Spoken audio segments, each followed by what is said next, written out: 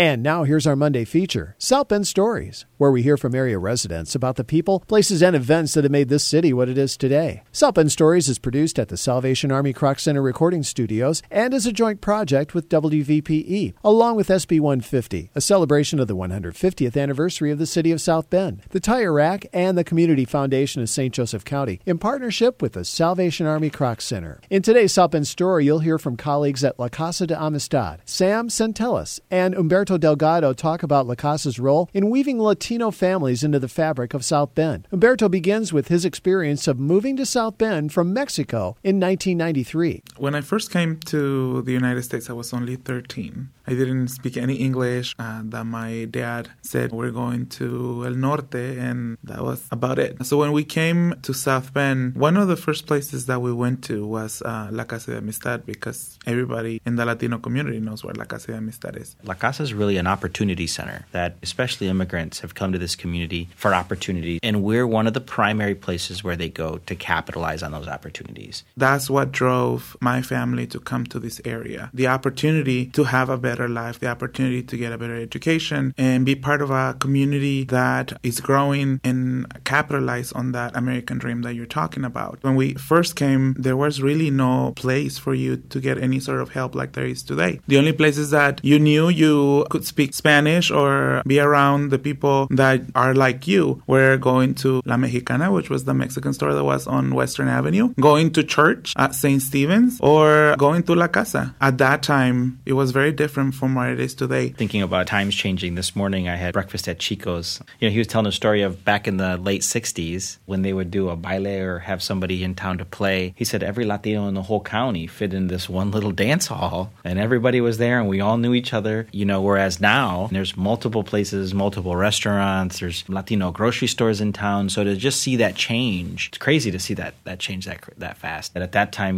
most of the Latinos lived way out on Mayflower Road and were well out of town. Now we're positioned right in the heart of where the community is. To see Western Avenue really coming into its own as the Latino neighborhood. The old timers almost get emotional when they think about what's happened on Western Avenue. So it's interesting to see some folks that really doubled down, like Taqueria Chicago and Chico's that are both there. They were open within a year of each other. To see all of that, and then now that they've become icons. Everybody knows when you're driving into West Side, you see the Chico's mural, and everybody knows when you're driving and heading east, you see the Taqueria Chicago mural on your way in. These things have become a woven part of South Bend's fabric. We've seen the transition from being a mostly Polish neighborhood to now being a mostly Latino neighborhood. And if it would have been for the Latino families moving into the West Side, most of the West Side will be empty. I remember when I first moved here, Western Avenue was just a row of empty shops. And now to see a lot of Latino businesses that are taking over those old buildings and opening up a lot of different shops, not just restaurants, but clothing stores, paleterias, and bakeries, and all sorts of different businesses. That's bringing life back to a community that was dying. So interestingly, there's no mistaking the agricultural past and the migrant farming that came into this area. But one of the things that we really like to talk about is supporting entrepreneurs and people moving up in careers. You look at Western Avenue, there's no chain stores, there's no Chipotle and other things. These are all families who scrimped and saved and bought a dilapidated building, spent every penny they had. They lived above their store while they renovated it. They did everything they could. So I think there's some things that brought people to the area, but what really kept families in South Bend isn't the agriculture. It was that there was an opportunity for them to own their own home because it was inexpensive, to start a business because they could. Those dominoes are what really, I think, helped solidify that the Latino community stayed in the city of South Bend because there was some great opportunities. Originally it is, migrant farmers first came to this area and I think saw opportunity and that this could be a place they could stay. We had a great conversation about how much pride the Mexican community takes in that agricultural past. And now where are we? Now we're entrepreneurs.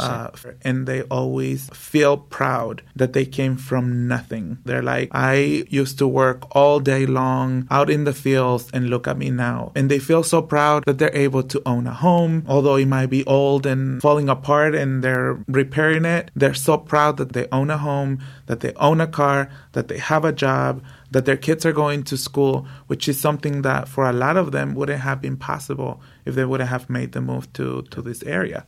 That was Sam Centellas, Executive Director of La Casa de Amistad, and La Casa's Youth Programs Coordinator, Humberto Delgado, sharing their South Bend story. South Bend Stories is heard each Monday morning at 7:45 a.m. during Morning Edition, and again at a little past 12:30 p.m. on Here and Now. If you'd like to share your South Bend story, visit the website mycroc, KROC.org.